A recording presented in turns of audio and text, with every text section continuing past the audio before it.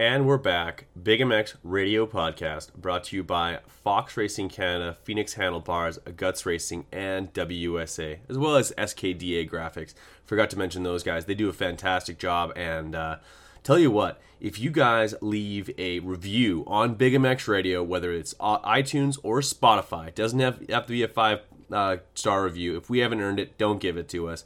Leave us a review on iTunes or Spotify, and you are entered to win a $100 gift certificate to SKDA Graphics. Do it today. Would really appreciate that. That's how we get to the very top of all podcasts, and that's where we're headed. All right, now let's get back to the preview show with Checkers and Debo. The last 3 years, I think it's going to be pretty tough for him not to be top 5 again, just because of that crazy consistency of he's going to be in the top 10, and a lot of times he's going to be right 4th, 5th place is going to be a place that he's going to find himself in. The only thing I disagree with you is I do think front riders are fearful of him. I don't think they want to start a war with him. Eli doesn't want to start a war with him. Anderson probably doesn't care, but if you're smart, the best thing you do is get around him clean and get away from him. You know, if you do start dive bombing him and you start the war, Barcia will be the one that finishes it, and that he could be the one to fuck up your whole championship series. I could definitely see them not.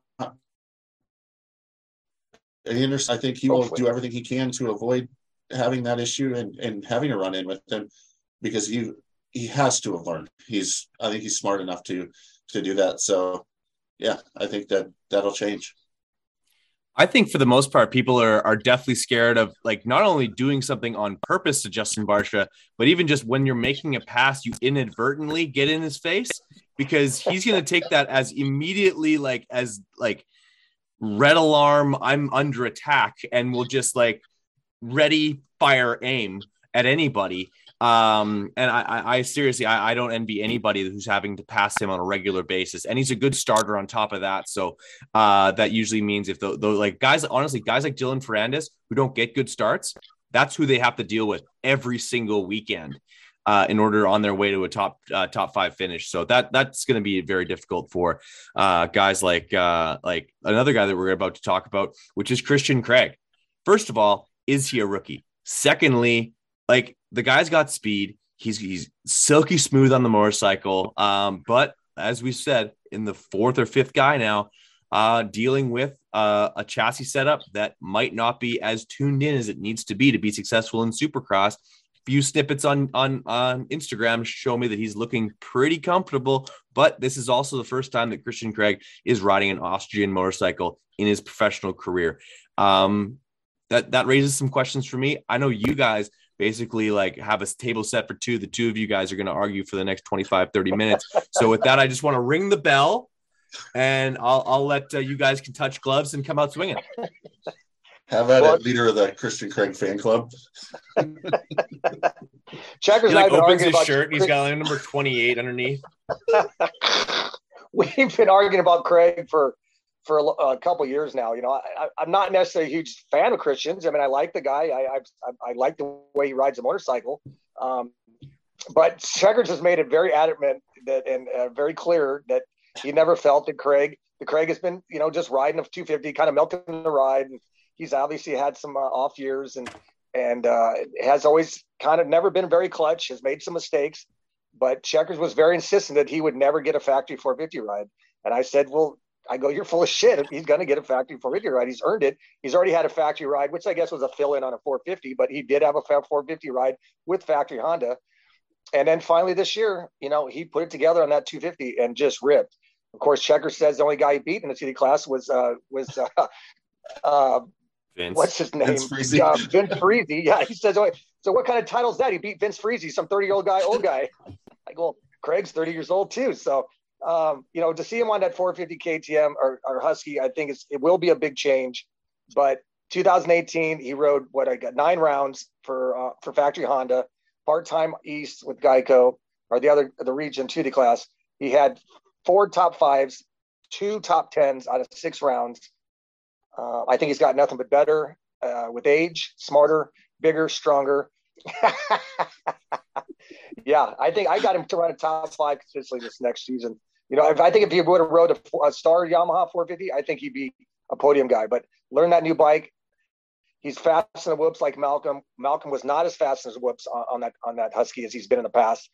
So hopefully Craig can adapt. But again, I got him running top 5 most of the year.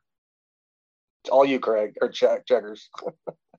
Well, first of all, it was a full-time factory 450 ride in Supercross that I didn't think he would ever get. And honestly, I didn't think he was ever going to win a 250 title. And for a lot of years, I looked really, really smart, because it goes all the way back to when he had those great results in Supercross on a 450 that he's been saying, I want to ride a 450. I want to ride a 450. Give me a factory bike and I will move out of the 250 class onto a 450. And clearly all those team managers didn't think he was ready. He has definitely improved with last year. He was much better mentally last year, much more consistent. He made a step up.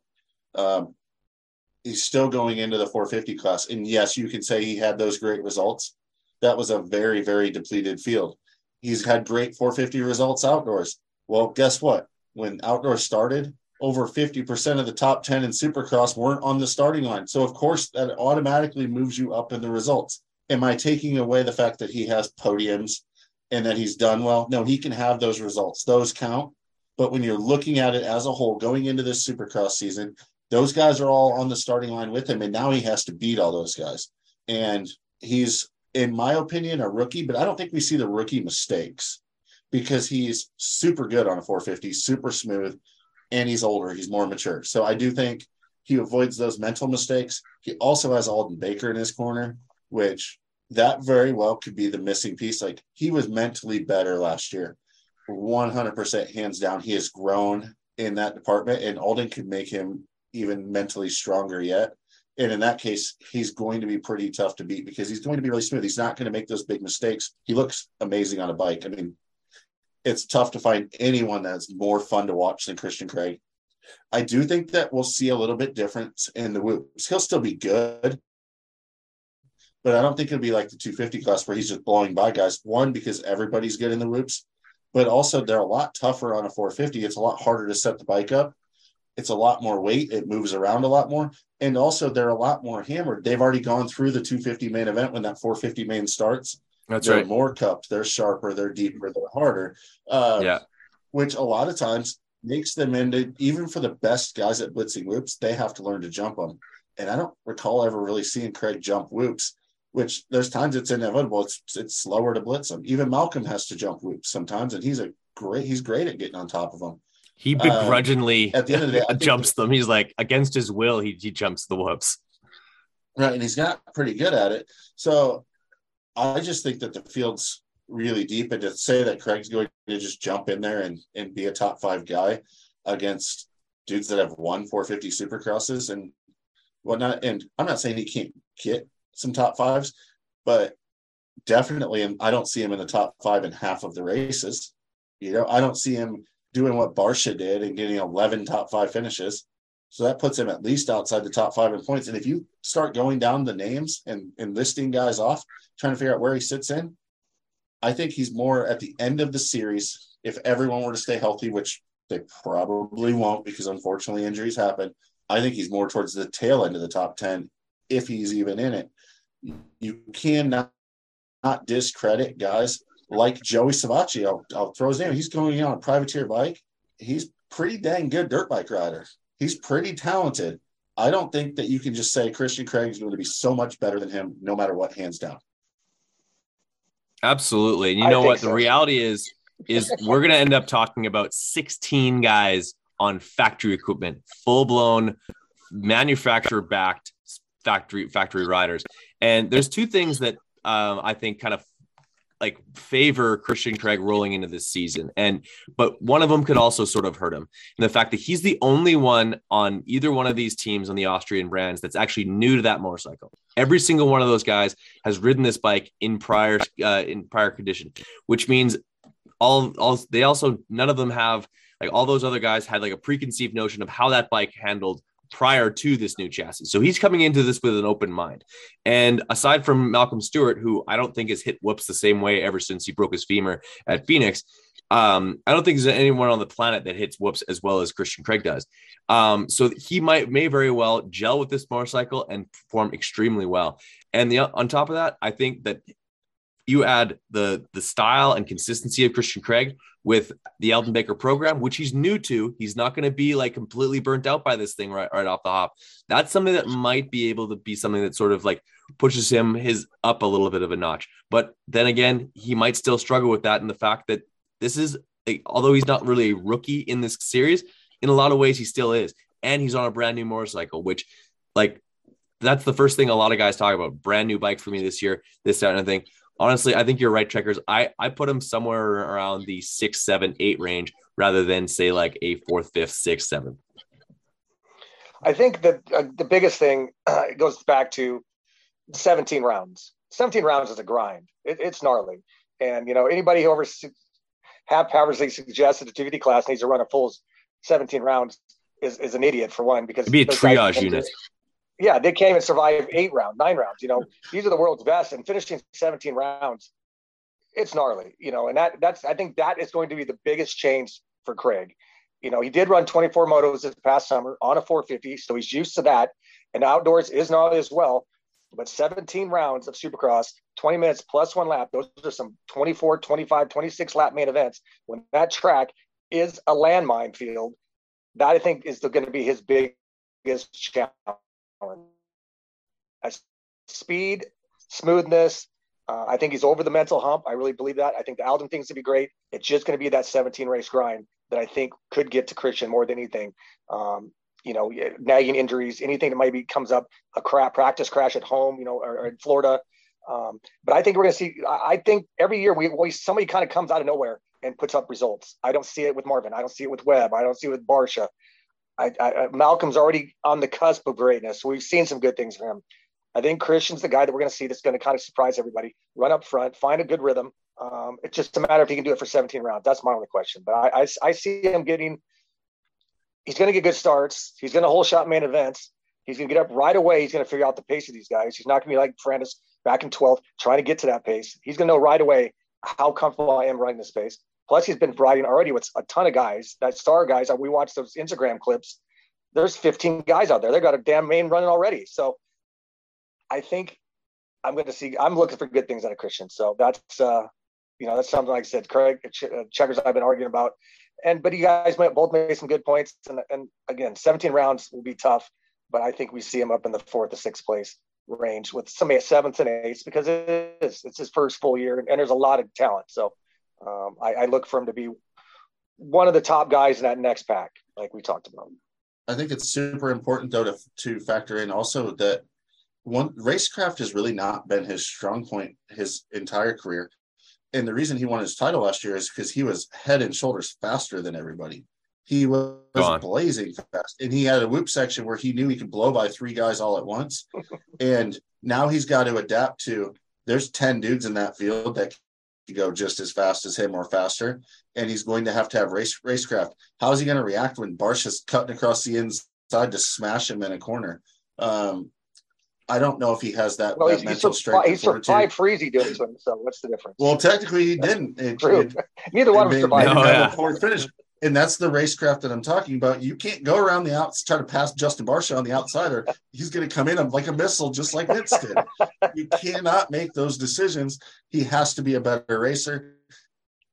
And as far as the grind of 17 rounds, I mean, we all know that Christian Craig's proven to be a real grinder and really work hard and that side of things. So I'm overplaying it a little bit on giving him a hard time, but I don't see him being near the front of the top 10. I don't. I think there might be some races that he does pretty well, but I would say if he were to get 6 top 5 finishes, that's great. I think slotting him in front of guys like Marvin Musquin, who won a race last year, Barcia, who constantly is in the top 10 and sometimes in the top 5, is absolutely ridiculous. So you have the top 3 that I think we all agree on are ahead of him. And so then you add in those 2 guys and all of a sudden he's already at least outside the top 5. Yeah. And once again, Denny Stevenson proving that it's okay to be wrong sometimes. I don't mind it. I don't mind it at all. I like sticking to my points, and sometimes I've been known to be wrong, and that's okay. But you got to have at least an opinion every once in a while. And the fact that Chex is stake to flag on the other side of this whole opinion, it just pushes us both in opposite directions of each other. So it works out perfect for us. Yeah, it might be brutal because it's literally just to prove a point that Danny's wrong. But everything I'm saying is true. It's all facts. So.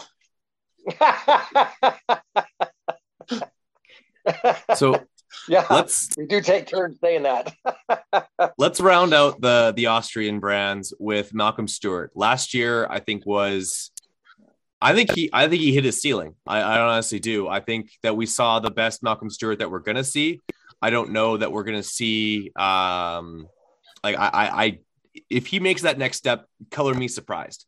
Because I think he has heat race speed. I think he has qualifying speed. But I don't see him having much for those top three guys that we've talked about, the Eli Tomac's, the Chase Sextons, the Jason Andersons of the world. I'm wrong. I don't know. Like Checkers, I think I'll let you take the floor on this one because clearly I'm just like maybe I'm smoking something over here, but yeah, like I don't like in order for Malcolm Stewart to improve, he would have to start mixing it up with those three guys every single weekend. Like, and that's that next step. There's a guy that's gone really, really fast on a motorcycle from Haines City, Florida, named James Stewart. I've heard of him. Knows Malcolm pretty well, and he's predicted that Malcolm will take a very big jump up. I'm hearing that Malcolm is hands down the fastest guy at the Baker's factory day in and day out. He's on year 2 of the Baker program. His biggest issue previously was not being in shape. He's always had some talent and speed. He's got racecraft. He's gotten there's not a more consistent guy out there than Malcolm Stewart. He's in the top 10 week in and week out every single time. 13 top 5s last year. He is dang near won races. He's going to win his first race, no problem this year. He's probably going to win multiples. I think that's a step up. I think he's going to be on the podium a lot. He's going to give those guys fits. Do I see him beating them at the end of a championship? I don't see him quite being there, but he's going to be in that mix a lot more often. And he's going to be in the top 5 almost every week again. He's been building slowly into it. You know, if you look back when his rise started, all the way back to his year on Moto Concepts and then moving on to the Yamahas, instead of being the fast guy that crashed, he was, I'm going to be in the top 10 every single time. Well, last year he was in the top 5 pretty much every single time. This time he's going to be in the top 5 even more and on the podium more often. Malcolm Stewart will be the next best guy, hands down, next year, without a doubt, and will win his first race. Boom. Coming in hot with some predictions. I like it. Yeah, I mean, that's a pretty solid assessment. You know, I mean, I think Malcolm did get tired last year. I think, you know, there were rounds where he could have kept going. I think, you know, the last 5 minutes, I think he struggled a little bit, maybe the last 4 minutes, 4 or 5 laps. I think, again, he'll be stronger than he was last year. I think he'll be more in tune with that bike. His whoop speed is definitely not as fast, but he's faster everywhere else. His corner speed has been his flowing speed. You know, you do see a little bit of James in there, is the way he transitions from a jump into a corner and not losing any type of momentum and keeping his feet on the pegs. You know, he's fun to watch. He's big, strong kid. But again, he's got to stay away from carnage with riders like Jason. You know, I think if he wants to be a contender in every round, I think his worst rounds, which last year were an 8th and a 9th, which was his 2 worst races, which were Daytona. Obviously, we knew that was 2 big instances. Those 2 wouldn't leave each other alone. And then 9th at St. Louis, which I think those 2 got into it as well. If he wants to be considered a championship contender, that he's got to squash those emotions, focus on what the big goal is. And I think we'll see a couple wins out of him. I don't think we're going to consistently see him beating Eli or Jason, or Chase, but he could be possibly, if not, no doubt, the top next level 4th place guy. Yeah, I think Checkers is pretty solid in this one, and he's very passionate about it, so I'll let him have this one. Well, if you're hearing that he's one of the fastest guys at the Baker's factory, I have to go along with that and saying that like the KTM guys always have somebody up front. And if they can get that thing figured out where he's consistently 3rd, 4th, 5th, just on a consistency basis, if he's able to stay there consistently, yeah, he's going to be fourth in points. And honestly, that actually would be a step backwards from last year, but that's assuming that the Chase Sexton takes a step ahead of him. Yeah, those 13 top five finishes, 13 top fives, like Checkers mentioned. He's got 3 second place finishes. He's on the cusp, of getting that first win. And where's that numbers don't lie. What? Where's that pit board for me? I think I might have. Yeah, like I'm gonna maybe wear that. Wear that for the rest of this podcast. Yeah, but seriously, yeah, I've been swayed. Is it crazy to think that is it crazy to think that Malcolm Stewart's the best Austrian rider of for the year? I don't even think it's a question. And we talk about, he's the fastest at the Baker's factory, but who he's with in Uninspired Web, like we were just talking about, Barsha's not there. Marvin's not there. So he's faster than Christian Craig. Yeah, I mean, I was kind of thinking the same thing when you busted out. That was a big deal. I'm like, well, who's down there? What is Villopoto down there? Yeah, he's beating a bunch of 250 guys, and he should be the fastest. I mean, in a typical year, that is a big deal. But if you look at it that way, it's not. But I have heard like I said, he's riding great, and if James Stewart says he's going to be better, James is pretty analytical. And honestly, like I listened to a lot of his previous stuff last year, he was pretty hard on Malcolm. Like he's pretty realistic about it. Maybe kind of like I was with Anderson, of harder on them because you want them to do well and you want to try to be unbiased. So like me and Eli, he's going to be better. Expect bigger things. He's going to be better. And your son. I don't know, but James did pick Dungey to win the outdoors last year, so he does make mistakes. Yes, that might have been maybe that's not James's best take, but honestly, I love James Stewart's analysis of the sport. He sees stuff that honestly, like he's got an eye for the sport that I would say like better than 99% of eyeballs on the sport, period. The guy, he sees what bikes are doing. He notices changes to bikes that are happening.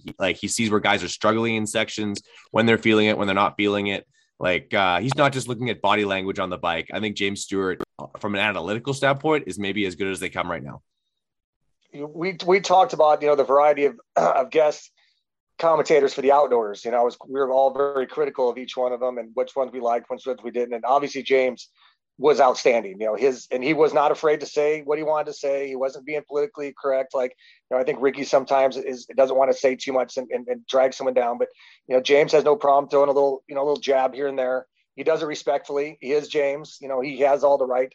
I think at the end of the last round, I think he was kind of feeling his oats, and I think he was kind of popping off a little bit too much at that point.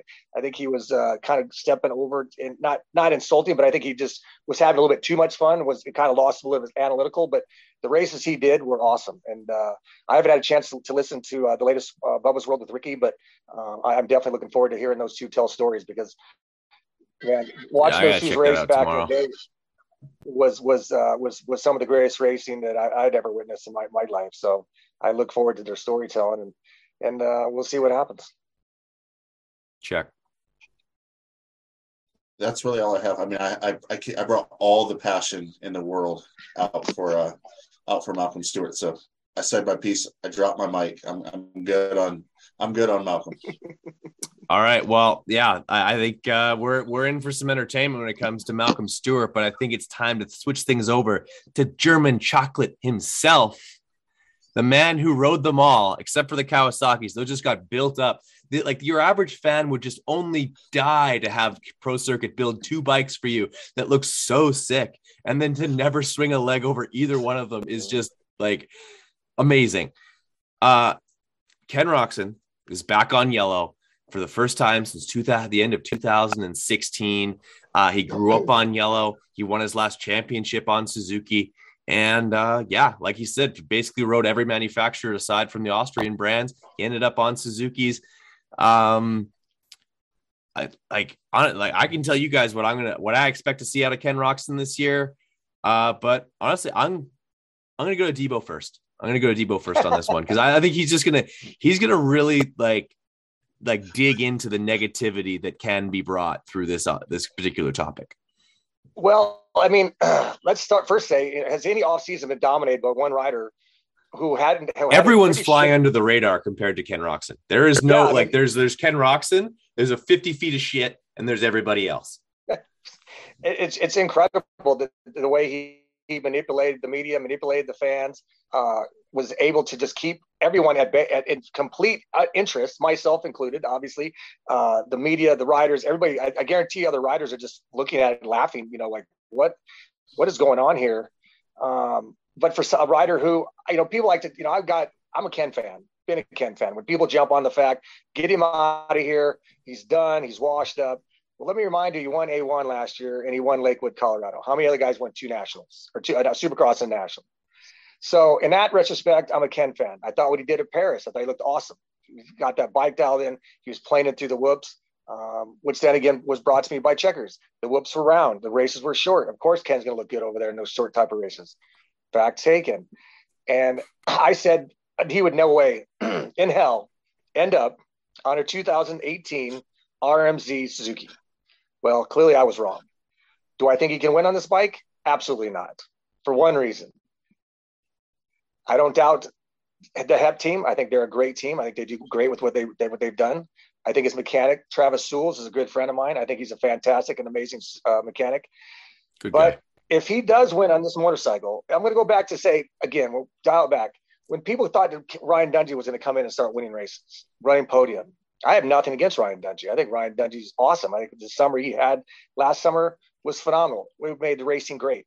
But for him to think that he was going to come in and beat the guys who've been racing outdoors for the last 6 years is an insult to Tomac. It's an insult to Anderson. Insult to anybody who's been racing and busting their ass to think that some guy's going to come off the couch and come in and beat them. I felt insulted. It just wasn't. I was insulted, and I don't even race. So for my concern now is that if you think that a rider's going to jump on a 5-year-old bike with 5-year-old technology, 5-year-old chassis, and beat them with bolt-on parts, then I think that every manufacturer should stop building new bikes.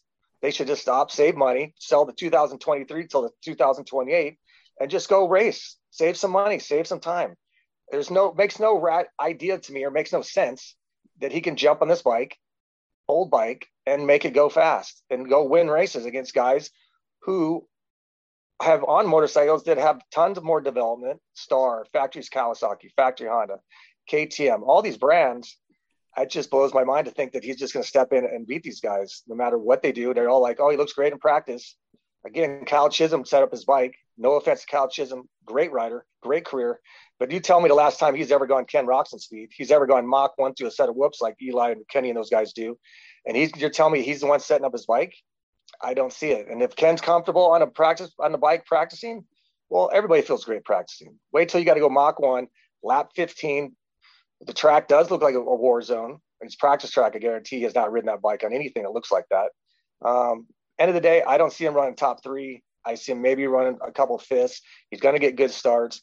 That bike might put him on the ground a couple of times. And if Kenny hits the ground, his confidence is gone. I'm not even sure he'll finish the season. That's my take on Ken and the yellow bike. Not the team, not his mechanic, just old equipment. And I know other people disagree with me. And I've staked my flag in the ground again. And for all I know, Ken will probably go out and win and prove me wrong, but I don't see it for 2023. What's up, Check? Checkers. Boy, where to start? For all these guys, I made notes and pulled stats and everything else. I wrote nothing for Ken Roczen because I think you throw the book out. That it doesn't matter what he's done in the past because this is a completely new situation. It's such a big change. It's way different. I go back to Denny said he won A1 and he won Lakewood. Well, he won A1. Chase Sexton won Lakewood. He just happened to fall over with a huge lead on the last lap. Chase won theoretically A1 and Lakewood without both those races.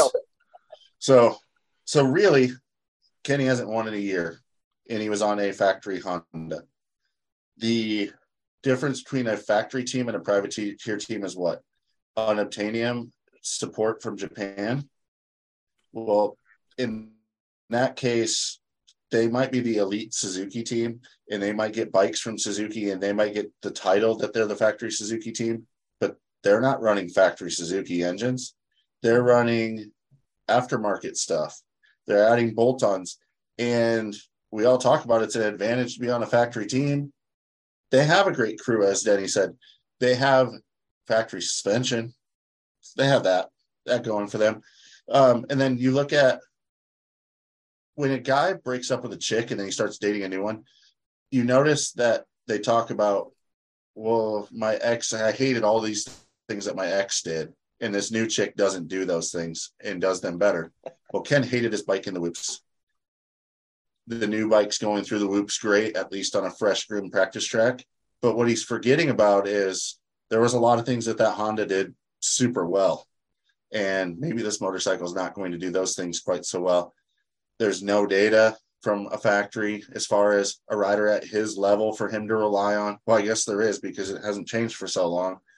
But yeah, he's that rider. Where you're going to run into I think where you're going to run into the problems is going from round to round. I think you lose the consistency, the ability to fix the problem throughout the night, not being on a more established program. Here's the deal. The HEP Suzuki team is doing an amazing job growing and improving. It wasn't that long ago that they were happy to have riders just making main events. And now they just signed Ken Roczen, who is probably the most popular rider in the sport still. So congratulations to them. That's awesome. I just think that it's going to be very, very tough for them because they're going to grow. They're going to learn. They're not ready yet because they haven't done it. And the only way you get there, you get thrown to the wolves and you have to figure it out. So it's old technology without a real factory program and factory support is going to be very tough. So it's a very, very good privateer team. That's what they're working with, at least for this year, until if Suzuki decides to kick it in the butt and actually start developing again on their side in Japan and giving them some advantage. But I don't think Kenny's around long enough to see that. So to think that Ken Roczen comes in and does anything like what he did on a factory Honda, I think is ludicrous. Can he have some good races? Probably. One thing that probably holds true, he'll start the season better than he'll finish it. He's a great start of the series guy. But honestly, if you look at last year, I know I threw the book out, so I can't look it up. But other than that win, it wasn't really awesome ever. Like, he wasn't even a podium guy a lot of the time. No, he went first, 13th, 7th, 13th, 5th, 11th, 8th, 13th, and 7th. So he had one win and two top fives. So for him to match those results, that wouldn't surprise me at all. There's no way that he's in my title contender fight. It's just not there. Is he an extremely talented racer? Yes. Could he come out at Anaheim 1 and put the bike on the podium because he starts the season so well? Yeah, I could see that. I could also see him running around in 11th place. Yeah, I think you guys both hit the nail on the head and make a lot of great points. I think what gets forgotten a little bit is obviously Ken had a lot of success on the Suzuki, but also remember that at one point during the 2016 outdoor season, he had stock triple clamps on that bike. He had gone back to the smaller diameter forks outdoors, which you really don't see all that often. He struggled with the bike in Supercross, and anytime that you go from having like a factory HRC Honda is in my opinion still, if not the top, they're the top, if not like 1A of the top teams that you want to be on as far as a 450 is considered. I think they have the most amount of resources. I think they have the most amount of support. I think they have extremely smart people over there like Shane Drew and many other great chassis guys who are going to set things up. And not to say, and I'm not bagging on HEP Suzuki, but it also hasn't been that long since their riders consisted of Kyle Cunningham and Henry Miller. Like it's hard for me to think that Ken Roczen is going to go from factory HRC and take a step forward or improve himself going from the program he was on last year to what he's on this year. And the fact that, like, honestly, in Supercross, the last 5 or 6 years, it hasn't really come down to what the bike's doing or how Ken's going fast. It's the fact that, like, 7 rounds into the series, he's dealing with some sort of physical ailment that doesn't even allow him to go as fast as he wants to go. So I think you guys are totally right. I don't think that Ken Roczen is going to be a better Ken Roczen in 2023. I think that if anything, he's going to be a little bit back of where he was. So if you take those results from last year, I don't think he gets a win. If he had 2 top 5s last year, maybe make that 1 top 5 this year, and the rest of the race is somewhere the back half of the top 10, maybe even outside the top 10. Like it can go that badly. And like you guys said, he's a top tier talent. He's won these races. He's led some of the fastest racers in the world, but I don't think 2023 is going to be the year he does it. You touched on a couple key points though too, is his ailments and getting tired. And one of the interviews I saw was, I need to rest. Otherwise because my body gets depleted. It's constantly just getting drained. So then he rests, fills the tank up, then it's managing how much it drains. Well, guess what? He decided he was going to go become the world supercross champion this offseason and go to Paris. And instead of resting, that tank's pretty empty. And then, okay, now I'm going to find a team to ride for. It's a team that's never had a guy at his level. So now he's trying to cram a bunch of testing and training into a super short amount of time. He can't be at the peak of his fitness. He didn't have a boot camp. There's no way he had a boot camp. He was on flights the whole time. And he spent the last 5 weeks developing. It took 5 weeks to develop a motorcycle to the way he wanted at that speed, that factory level. That's a big responsibility and that's a big call to do. That's tough, don't you think? I mean, the 5 weeks is not long enough to get a bike dialed in that you haven't raced in 10 years. Yeah.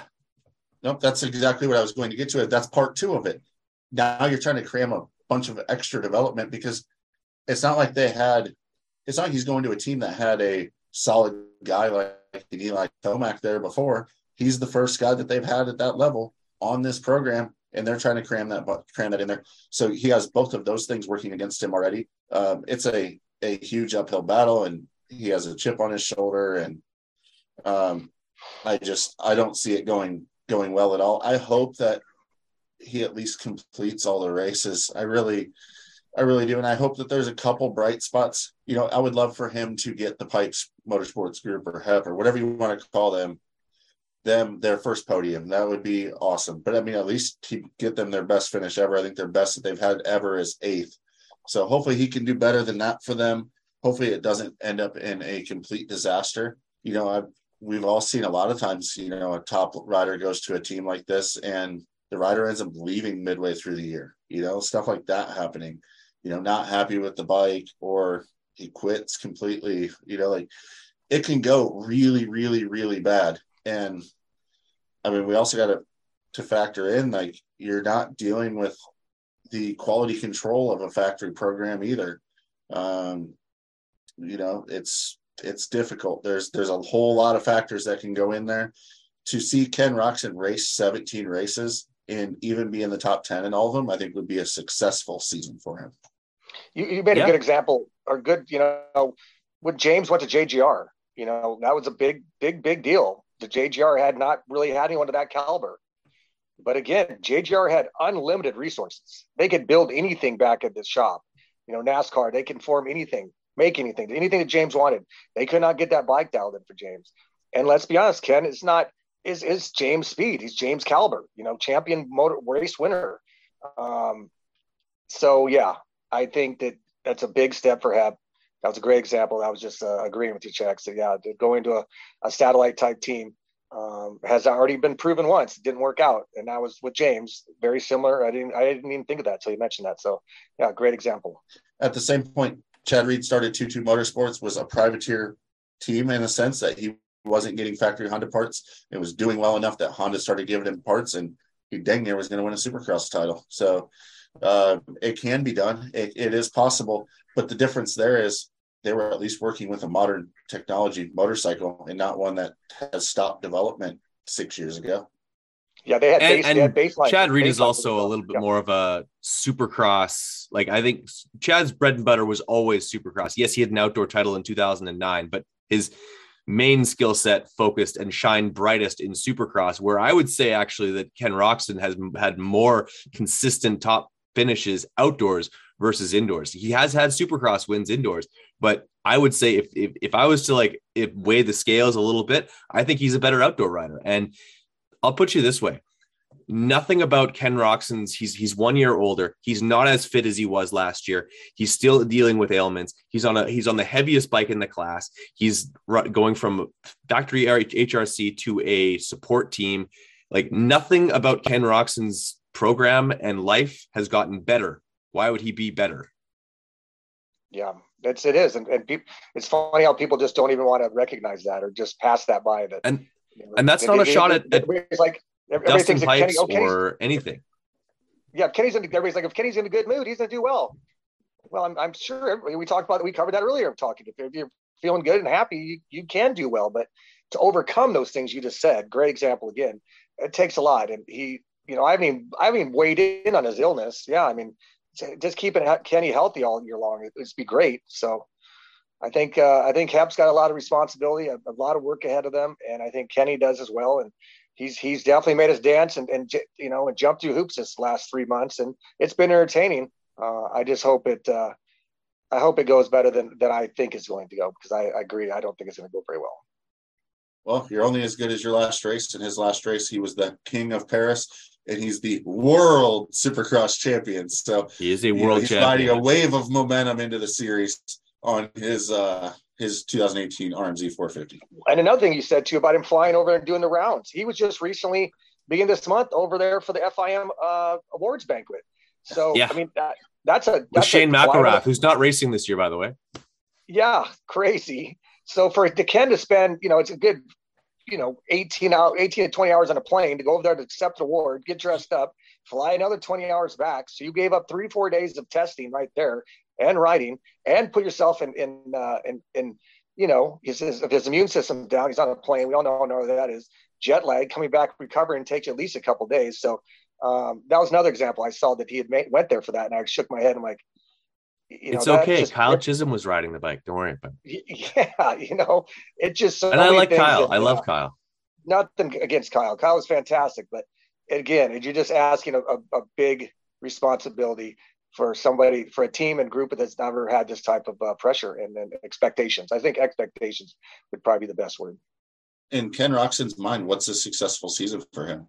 I mean, I can't believe that he thinks he's coming in as a title contender. Do you? Like, is it winning races? Is it being on the podium? Is it like, what's a successful season look like in his mind on the opposite side? Obviously, we're all pretty doom and gloom on it, but and then I'm just trying to be real. Successful season, like I don't know what they expect. Like, how high of expectations do they have? I don't know. I mean, I think it'd be a dang miracle if he wins a race on the thing.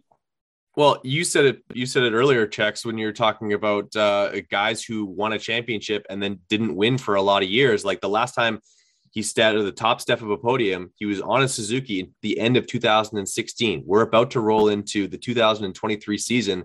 Like this would be unprecedented if a former champion in the 450 class was to rise back to being a 450 champion 6 years removed from a title. It's never been done. On the same motorcycle. Exactly. I mean, at least there's lots of entertainment and the amount of memes and jokes and all of that. It's been entertaining, at least, if nothing else. So I appreciate that part of it. But I guess there's a lot to be seen, and he can definitely shut all the haters up by going out and putting the bike on the podium. You certainly can. I think it's time for some predictions here, boys. I think we're both going to give all three of us are going to give our top 10. Sounds good. All right. Well, so I know that you guys are, I'm going to go first. I'm going to stab at this thing. Honestly, I think that you guys might be a little bit closer to being more correct than I will, especially honestly, it's probably also going to be that way with PulpMX Fantasy. Or you guys also you guys have your own fantasy show that you guys run. Can you guys tell me a little bit about that? Well, I have Moto Extreme 360, MXD360.com. Back in the day, good 10 years ago or so, or longer than that, nearly early 2000s, I came up with a fantasy website, MotoExtreme.com, and I brought it back a couple years ago, salary-based league. We're giving away. We teamed up with Storm Lake Honda. Looks like we're going to be giving away a 110 pit bike for 2023 Supercross. You basically come in and you hire 250 guys and 450 guys for a $3.5 million salary. Each rider's salary is based off basically their points and their season, how they're doing. There's hot riders. You get a hot rider gets in the top 10, you get a 10 extra bonus points. And it's just, just another way for us to compete, enjoy the sport. There's a lot of them out there. You worked with Pulp. I know Steve and everybody over there. And I'm always making up new games. We had retro games where we raced. We played a league with 86 and 06 riders or 96 riders. So just a way for us to play games and keep paying attention. It's kind of like fantasy football where we're not necessarily always rooting for the teams anymore. We're looking at the players. This way you can look deeper in the pack and be rooting for guys like Logan Carnell, Clausen, Oldenburg, Chisholm, guys like that who necessarily aren't going to be up at the top 5, but if they're on your team, you're going to want you want them to do your best. So it's just another way for us to keep track of the game and the racing. It's fun. Yeah, and in addition to all of the fantasy games that we play, we still didn't have enough going on. So we created a game called Supercross Survivor. And just last year, I moved it over to hosting it on airwheeliesonly.com. That's a real website. And basically, it's the easiest game in the world because you pick one rider every week. And that rider just simply has to get in the top 10. And as long as he gets in the top 10, then you get to stay in the game. But the catch is, and what makes it hard is you can only use each rider one time. And once that you've used that rider, you can't use them the rest of the series. And it gets, it gets really challenging midway through the season when you start having to pick like a Justin Bogle to get a top 10. Or like last year, we picked Cade Clayson at one point. Like he got a top 10 and kept someone in the game. It gets extremely gnarly and extremely stressful. But as Denny can attest, you pick maybe Jason Anderson at Anaheim 1, and he has an off night and doesn't get top 10, and you're out in the first race. I played this game twice, and I was out the first round both times. And it becomes extremely frustrating. Ferrandis was one that got a lot of people last year so many times. You just got to catch guys on their on nights, and it goes until there's one person standing, and then the tiebreaker is you get the points for the rider you picked that night. So that's where the tiebreaker comes in for it. We've done it 2 years now, and it is a lot of fun. But honestly, at the end of last year, I ended up getting second in the thing. It was infuriating. At one of the races, I'm watching Bogle just literally riding around the track, not trying at all. And it was in the middle of the season, and luckily there was enough guys hurt and whatnot that he was able to pull it off for me and keep me in the game. But I think maybe it was in a heat race or something that he crashed. And I just remember he was rolling around and I was infuriated. And I was like, oh my gosh, this is the end for me. It makes you very, very passionate about one rider on the night. So I'll be launching that probably tomorrow on. Just stay tuned to airwheeliesonly.com or my social media. And we do a little buy-in, and then it's 100% payback for it. And it's like I said, it's the easiest game in the world. You just got to pick one rider to get a top 10. How hard can it be? I will be joining that website as soon as we hang up this call. I appreciate it, boys. And before we hang up this call, we need to talk a little bit about race tech as well. But let me give you my top 10. And honestly, I don't have the heart to leave this guy off the top 10. Although when I probably add things up, he's probably not there, which is really sad. I'm going to go with the 94 of Ken Roczen in 10 spot, followed by the 9 of Adam Cianciarulo. In 8th, we have Christian Craig. Just ahead of him in 7th, we have Cooper Webb. Then Marvin Musquin, Justin Barcia. Then you've got the 27 of Malcolm Stewart, Mookie, Fever, catch it. And then you get the top green bike will be Jason Anderson. Just ahead of him is Chase Sexton, and your champion for the 2023 season is none other than Elito Mac. Very well said, and very similar to mine even. Although my bottom 10 is a little different than yours. I have Dylan Ferrandis in 10th. I have Cooper Webb in 9th. I have. See, I don't have my list because it's on my phone. I don't want to mess with my phone. I believe I have in eighth. I had crap. Christian Craig. Nope. Webb, I had Barcia. Barcia wasn't eighth. Eighth, I believe I had was Marvin. Seventh, I had Barcia. Sixth, I had. I remember I had six now. Well, anyways, top five. Roczen. Craig. Roczen's not in his top 10. No, I don't know. Oh, Roczen. Okay, that was it. Roczen was eighth. Sixth. Seventh was Marvin. Sixth was Barcia. Fifth was Christian Craig. Fourth is Malcolm Stewart. Third is Anderson. Second, I have Sexton. And for your 2023 champion, I have the 2022 Hall of Fame Rider of the Year, Eli Tomac. What do you got, Checks? I gave up writing on the pit board. We're going through them all together, so it doesn't really matter. In 10th place, just barely sneaking in the top 10, and only if AC is not healthy, is Christian Craig. In 9th, Cooper Webb. 8th place, vintage Suzuki rider Ken Roczen. Dylan Ferrandis will be 7th. For the first time in 3 years, Barcia will not be in the top 5, but he'll slot in 6th. Marvin Musquin will be in 5th. Malcolm Stewart will be 4th, but knocking on the door of the top 3. Unfortunately, I think Jason Anderson is 3rd. The new motorcycle will have some off nights for Eli Tomac in 2nd, and I think Sexton takes the step up and is your 2023 Supercross champion. Wow. The first ever to win a Supercross championship on a CRF 450R. Wow. That's incredible. I'm blown away. Checkers, you never even brought that up on the text. You've never even brought that up on the text thread. You kept that very well. It's going to be a big jump, and especially after all the conversation we had. I mean, last year wasn't as good as it looked for him in Supercross, but man, he has so much speed and he's improved so much every single year of his career. And that's what tells me that I think he's going to get it done. And I think they have that bike figured out. And I think a lot of the bike problem stuff, very well, it's just a toxic environment in the truck. If one rider says the bike sucks, then they both say the bike sucks. And, Kenny has a habit of everywhere he goes. I mean, when he left KTM, he's winning on the thing, and he says he hates the motorcycle, and he's leaving. And we talked about he didn't like the Suzuki, and last year he didn't like the Honda. So I think that's contagious in the truck, and I think he got rid of that. I think Sexton's my pick. I think he takes a step up, and then that combined with Eli having issues and taking a little bit of a step back will open that door just enough for him.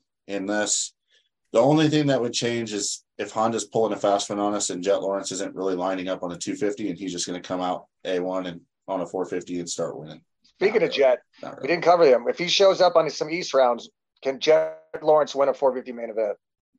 Yes. Yes, he can.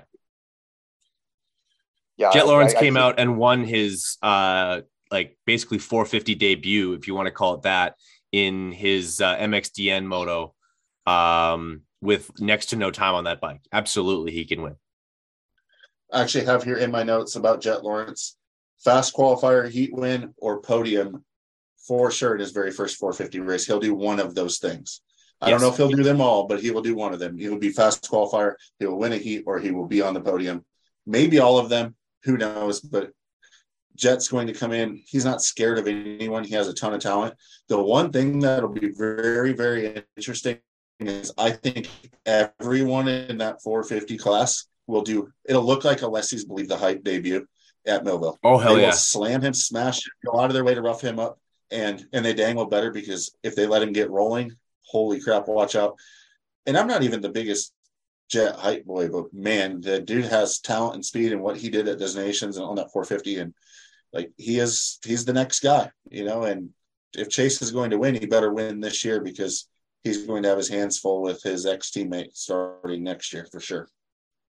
Yeah, you can say it's not even hate. It's just me being like, all right, show me, kid. from the very beginning of all the hype around Jet Lawrence. And you know what he keeps doing? He keeps showing me. He keeps showing me because he has like unbelievable speed. He gets he has awesome starts. He can start from the back. He has a short memory when it comes to like he hits the ground, doesn't matter. I'm going fast again. He hasn't been injury prone. Even when he has like a scary get off, he seems to be made out of rubber. Like on it, like we're on the precipice of a very dangerous motorcycle rider, especially if, like you said, he can get some confidence racing with those guys right off the hop. That's bad news for everybody. Yeah, speaking of being wrong, which I happen to be every once in a while, I definitely did not see him jumping on that 450 at Redbud and being able to muscle that motorcycle like Eli does and Chase does. And didn't you win the class? Ferrandis, and I'm pretty sure he won the 500 class. Yeah. Or not 500, but the 450 open class. Yeah. So it was impressive. And he's fun to watch. So it's kind of ironic that everything is always about Jet lately, and we wrap up our 450 review with Jet, who's a 250 rider. But it always seemed fitting because I really wanted to get your opinion on how he's going to do. Because I'd see him pulling like a Wyndham, part-time, small bike guy jumps on the big bike and pulls a win. Wyndham won one of those races in the mud. That's right, Charlotte. That's what I mean. Yeah. If Kevin can do it, Jet's a very similar type rider on that big bike, very smooth, very precise. And does not worried about anybody he's racing against. Yeah, certainly. Honestly, I think here's a question for you: if he does end up racing some opposite coast, who has more points by the end of the season in Supercross, Jet Lawrence or Justin Cooper? Well, if Justin raced every round and Jet just rode half the rounds, they'd probably be a real similar spot. I think so too. 25 top. I don't know. It'll be interesting, but obviously Jet's going to be a much better, big bike rider, I think, than Justin will be. But time will tell. One more question, just to squeeze a couple more guys in here that we didn't cover. They're not on factory teams. Is Savatgy and Wilson? Which one of those does better? Does Wilson do anything good? I mean, he's on his way out. This is probably most likely his last Supercross season, and he's no longer on a factory team. He's on the Firepower Honda that Roczen said was pretty sweet. I guess he was almost ready to sign there and whatnot. So the bike must be pretty good. It's better than the factory Honda, I guess. I mean, don't get me started on that. But and then there's Savatgy, which from what I've heard and gathered is that he's racing the first at least half the races with support from Rick Ware. When he's got some Pro Circuit Cowies that he's been riding and similar bikes that he rode at World Supercross. And I think Savatgy has quite a bit of talent and speed. And I think, like I said, it wouldn't surprise me if he ends up on a factory Kawasaki or honestly one of the other bikes. If somebody needs a fill-in, isn't he the first guy you would call? Oh, absolutely. I think he has top 10 speed every single weekend. Yeah. And then he was very impressive at the World Supercross rounds. I mean, he rode great those last three mains in Australia. He was definitely a top three speed. So I think Wilson will have a better season than Savatgy if Savatgy races the whole season. I still see Dean riding 8th to 12th pretty easy. That's just Dean's speed, and I think he'll ride off in the sunset and 12th in the points with a handful of top 10s and call it a career and head to World Supercross next year. Yeah, I see Dean having a bunch of really quiet nights of 8th, 9th, 10th, 11th, 12th, and you just don't really hear much about him, but he's there. Yeah. I'm a little quieter on Dean than that. I think it's more 10 to 12. I think anything more than 10 would be a really, really good night for him. But I think you see more flashes of brilliance from Savatgy.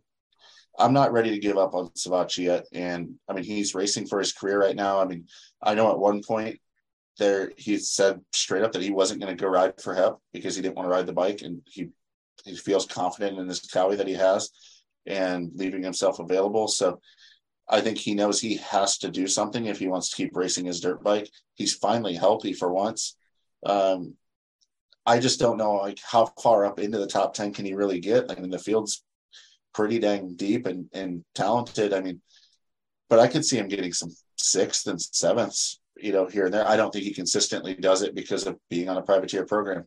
You don't have all that support around you, and a lot of times that just breeds inconsistency more than anything.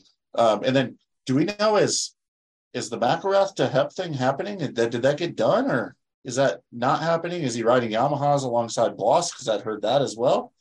I could see that happening. I actually could see Wilson battling with Bloss like every single weekend.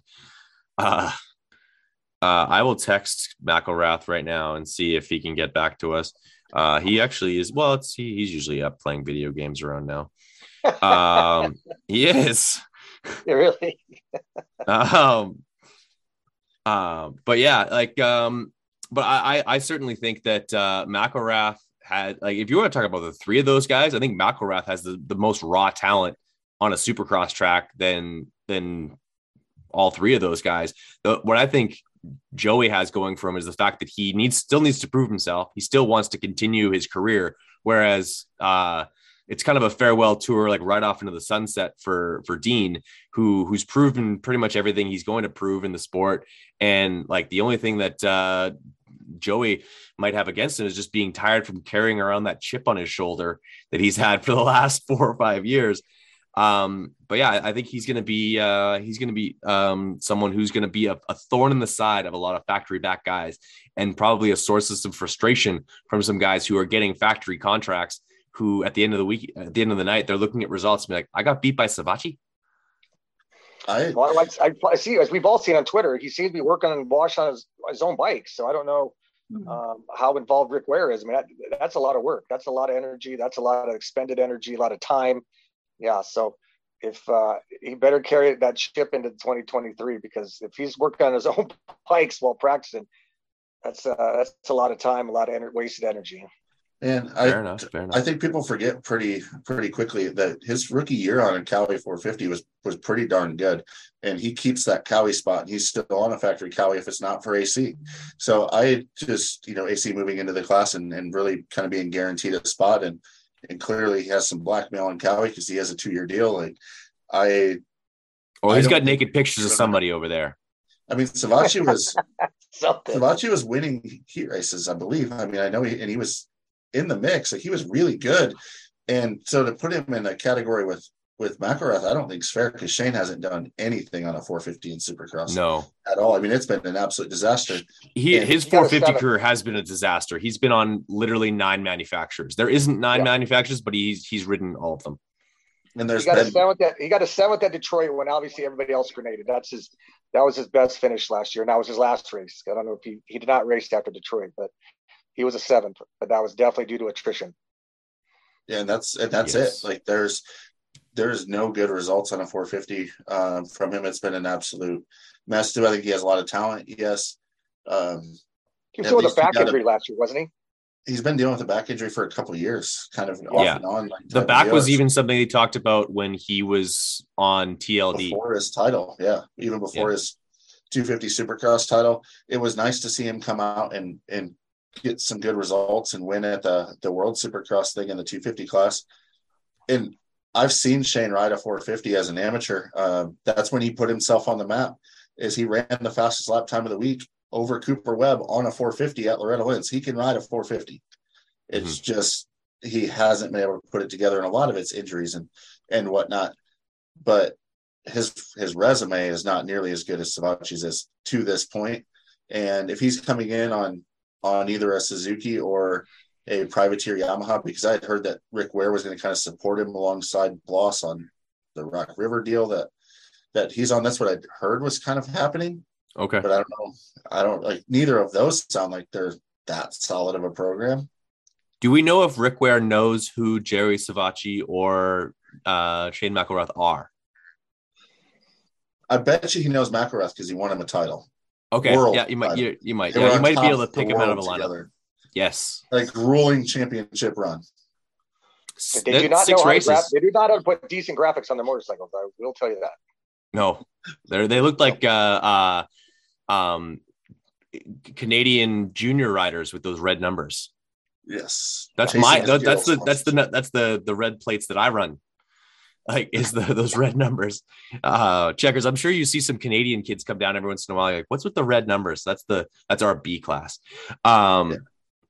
But no, time will tell on a lot of these guys. I think like the Ken Roczen thing. I'm sure we'll find out what Hep's doing as far as Joyce or Shane McElrath like the Wednesday before Anaheim 1, which is more than enough time to set up a motorcycle. But Checkers, I got one last segment that I wanted to do with you guys, and you guys can like basically tell me to buzz off if you're tired of talking to me or whatever. But I wanted you to give the listeners, if they're still listening to this point in the podcast, although we're going to break this up into a bunch of different segments. So the floor is yours to talk a little bit about Race Tech and not only the awesome suspension offerings that you guys have, but also the engine stuff you guys do. Yeah, so my actual job, and even though I'm moonlighting as a media guy with you now, which is pretty sweet, is I'm the director of marketing for Race Tech. We are the world's largest aftermarket motorcycle suspension modification company, famous for our gold valves, which is a revalve in a box. We sponsored pretty much every dang privateer out there, and at some point in our history, we've pretty much worked with every guy from Jeremy McGrath to Cooper Webb. Like they've all went through the Race Tech program at some point, which is pretty neat. Denny Stevenson probably. I would assume so at some point. I don't know. There was a 2-stroke 250 that should have had some Race Tech stuff on it. Should have had it. I'd probably still be right if it wasn't for that. But if it wasn't for my laziness. Right. And but our goal right now and our focus right now has been working with all the fastest privateers, and instead of writing a check to work with the factory team, we've chosen to go that route because the fact of the matter is the privateer is closer to speed than what you're going to get with a local guy.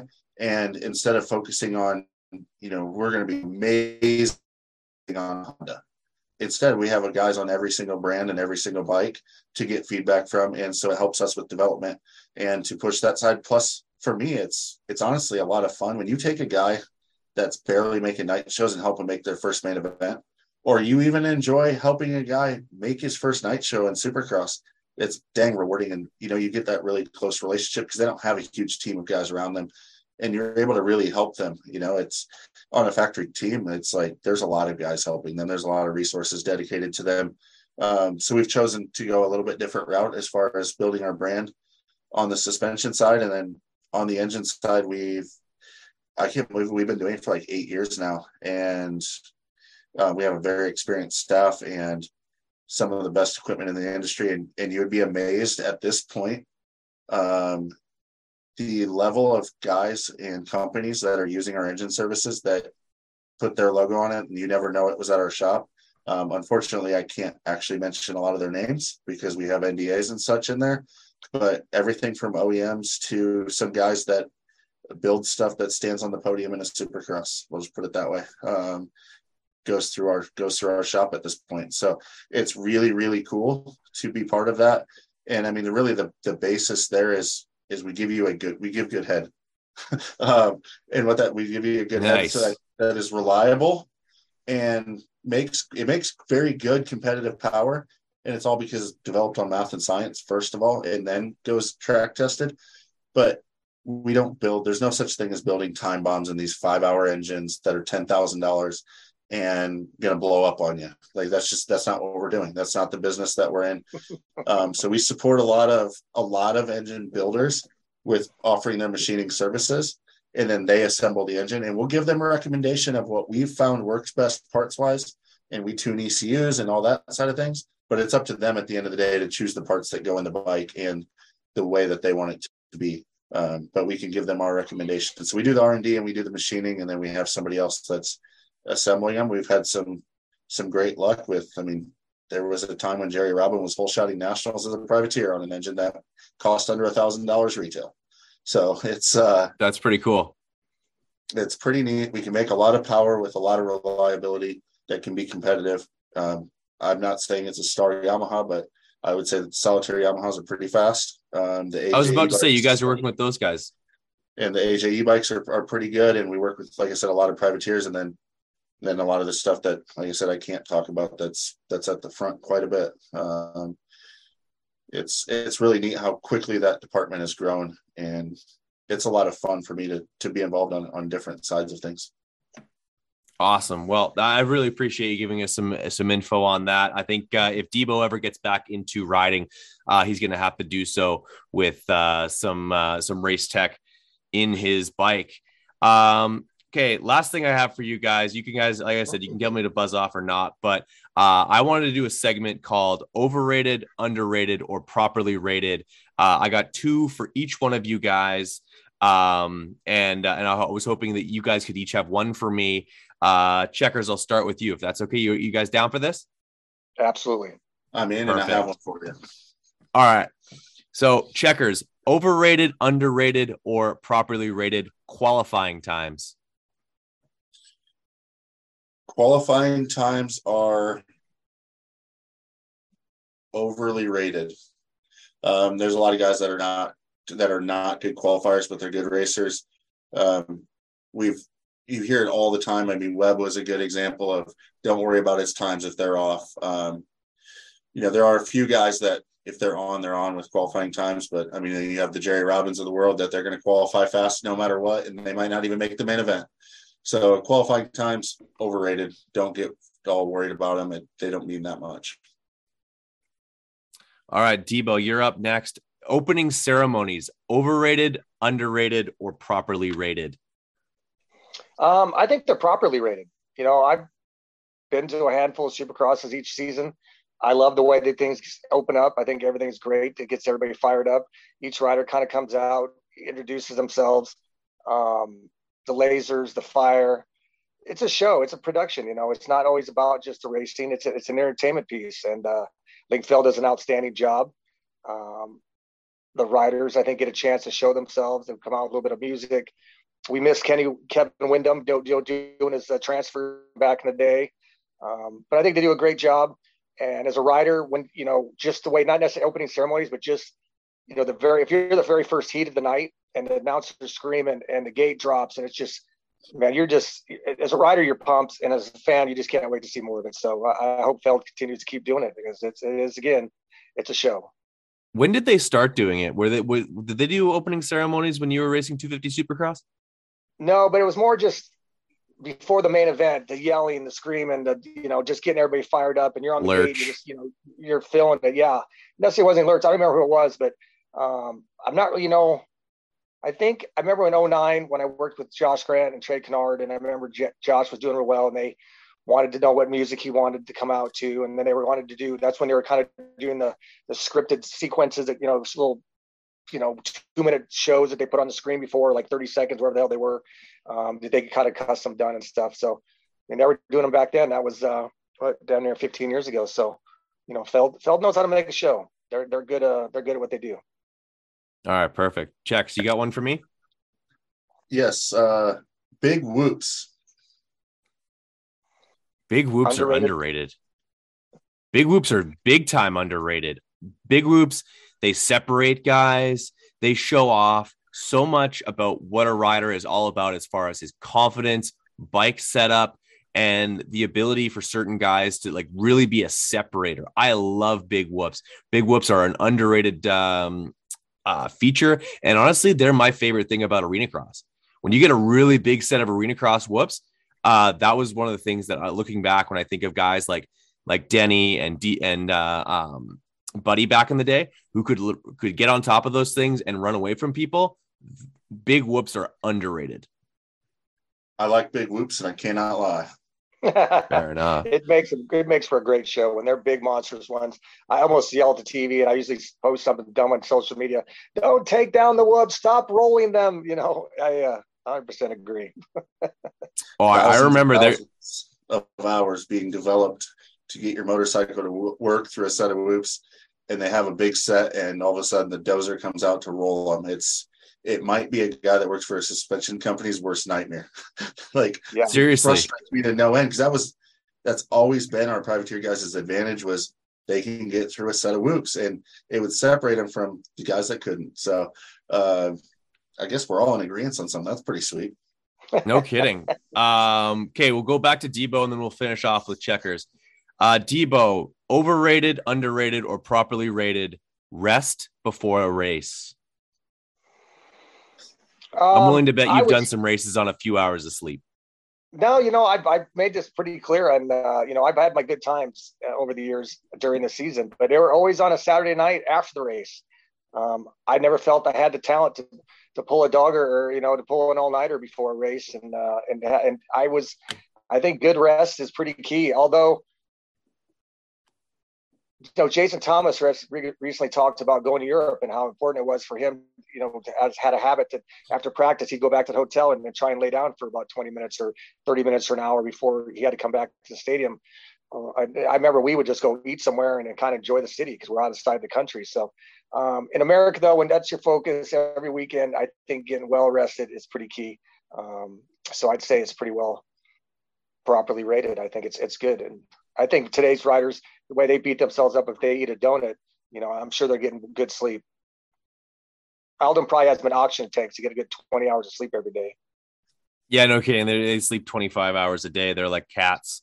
I would agree with you. I think it's properly rated. I think it's important, but obviously to certain guys, like if you don't need that extra sleep, that's up to you, I suppose. But I think more sleep is always and being rested rolling in is always going to be to your advantage. What do you think, Jex? Well, it's certainly not a disadvantage.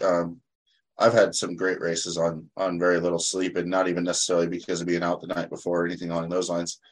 Sometimes on that side, but when I was actually decent at riding dirt bikes, I was a junior in high school, so my going out was a little different. But I think on the level that they're on now, you have to be rested and ready. It's important, and I think people are paying attention to it a lot more. And I think that's one of the things when you start talking about privateers and that sort of things that they don't get. They're driving across the country and they don't have a program, and they're doing their own bike work and stuff or organizing it. And they're not on ever a good schedule or routine at the race. And a lot of times they're unloading and loading their van, to do tech and that side of things. And then they have to go grab, I haven't gone to the grocery store yet and I need waters and bananas and stuff for tomorrow.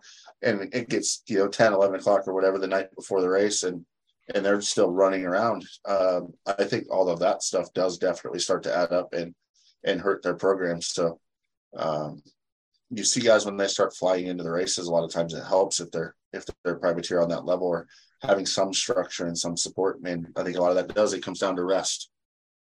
Certainly. When you have guys who are essentially riding, they're racing against guys who don't have to worry about any of those things, including driving the vehicle. You got guys say your Alex Nagy's or your Josh Greco's of the world. And by no means are those guys world beaters and they're going for championships. But the reality is they're riding the same track as a guy like Eli Tomac, and they're driving the series. They're contacting sponsors. They're getting they're putting graphics on the night before races. Sometimes it's absolutely ridiculous what some guys are able to pull off. Yeah, our friend Cody Gilmore, he was a privateer for a long time. He was flying in on a Thursday and getting his bike out of the privateer rig and working on it all day Thursday or Friday, getting it ready, and then having to tech it himself. And it's incredible what those guys do, and they've earned it. They earn their place on the gate every weekend, and it's very, very well respected. And they don't get enough praise because they are some badass individuals. All right, last one for us. We got Checkers here. Overrated, underrated, or properly rated the 2004 Storm Lake Arena Cross team. Well, we were definitely overrated by all of the people at the nightclubs that we went to. And when every week the DJ shouted, Storm Lake Honda Arena Cross team's in the house and they're in the VIP and all this stuff, they had them convinced that we were rock stars and celebrities. And let's be real, we weren't even getting on the podium or anything like that. And it was the regional Arena Cross series. It wasn't even the real one. So we were definitely overrated in their minds. But yeah, we'll go with overrated for sure. I don't even have there's no butt to it. Oh, that's awesome. I didn't realize that was going on. Oh, it was pretty. Well, I've heard the story since. I just didn't realize that was happening at the time. It sounds like some good times were had.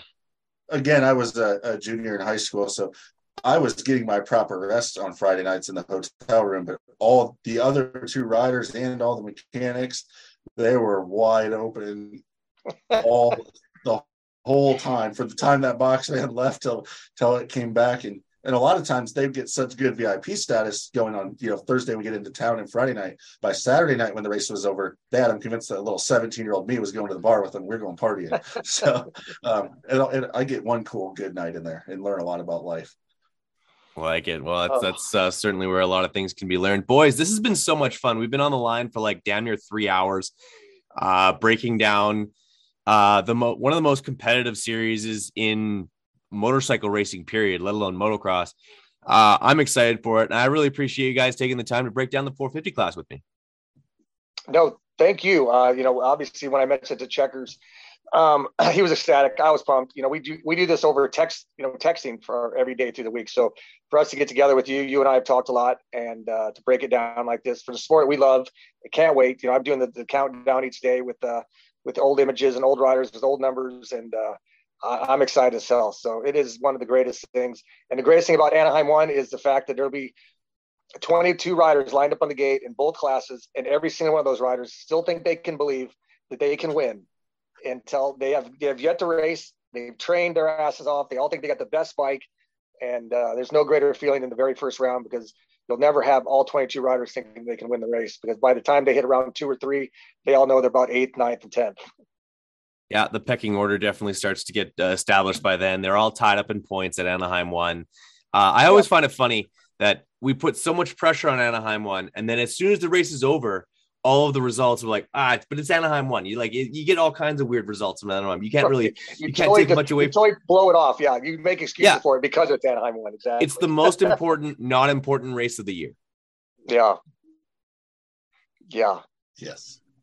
But I'll be there. Exciting though. I'm looking at our list, and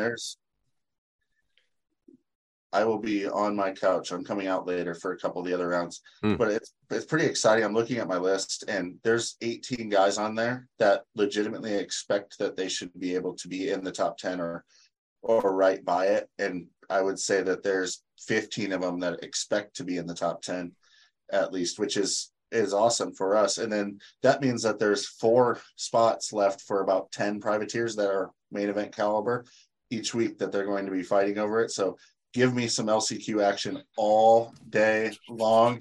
Bring on the last chance qualifiers. Twice on Saturday, and then give me all the 250 LCQs in the world, especially because nothing better than some overhyped, inexperienced kids just absolutely sending it, trying to make the main event. This has been a ton of fun, but that's going to be even more fun. Absolutely. No, I can't wait for that. The 3 of us are going to reconvene for the 250s, but like Debo said, you need to get some rest, and we're going to go to do exactly that to wrap before we get back together to do the 250s. For Chris Riesenberg and Denny Stevenson, I'm Brad Gebhardt. Thank you so much for listening to the Big MX Radio podcast. If you watched it on YouTube, thanks for watching. And we'll cut it off right there, boys. And there you have it. Big MX Radio 2023 450 Supercross preview. This was a pleasure. I can't thank Checkers, Chris Riesenberg, and Denny Stevenson enough for coming on. Absolute gem. Absolute those guys are so much fun to talk to. So knowledgeable, so much great energy on that call. Really appreciate those guys coming on, and it was a Zoom call, so we had a lot of fun with that, being able to connect with those guys that way. So hopefully you guys enjoyed this podcast, and there'll be many more to come. We're getting ready for Anaheim 1 2023. You guys have a great rest of your day.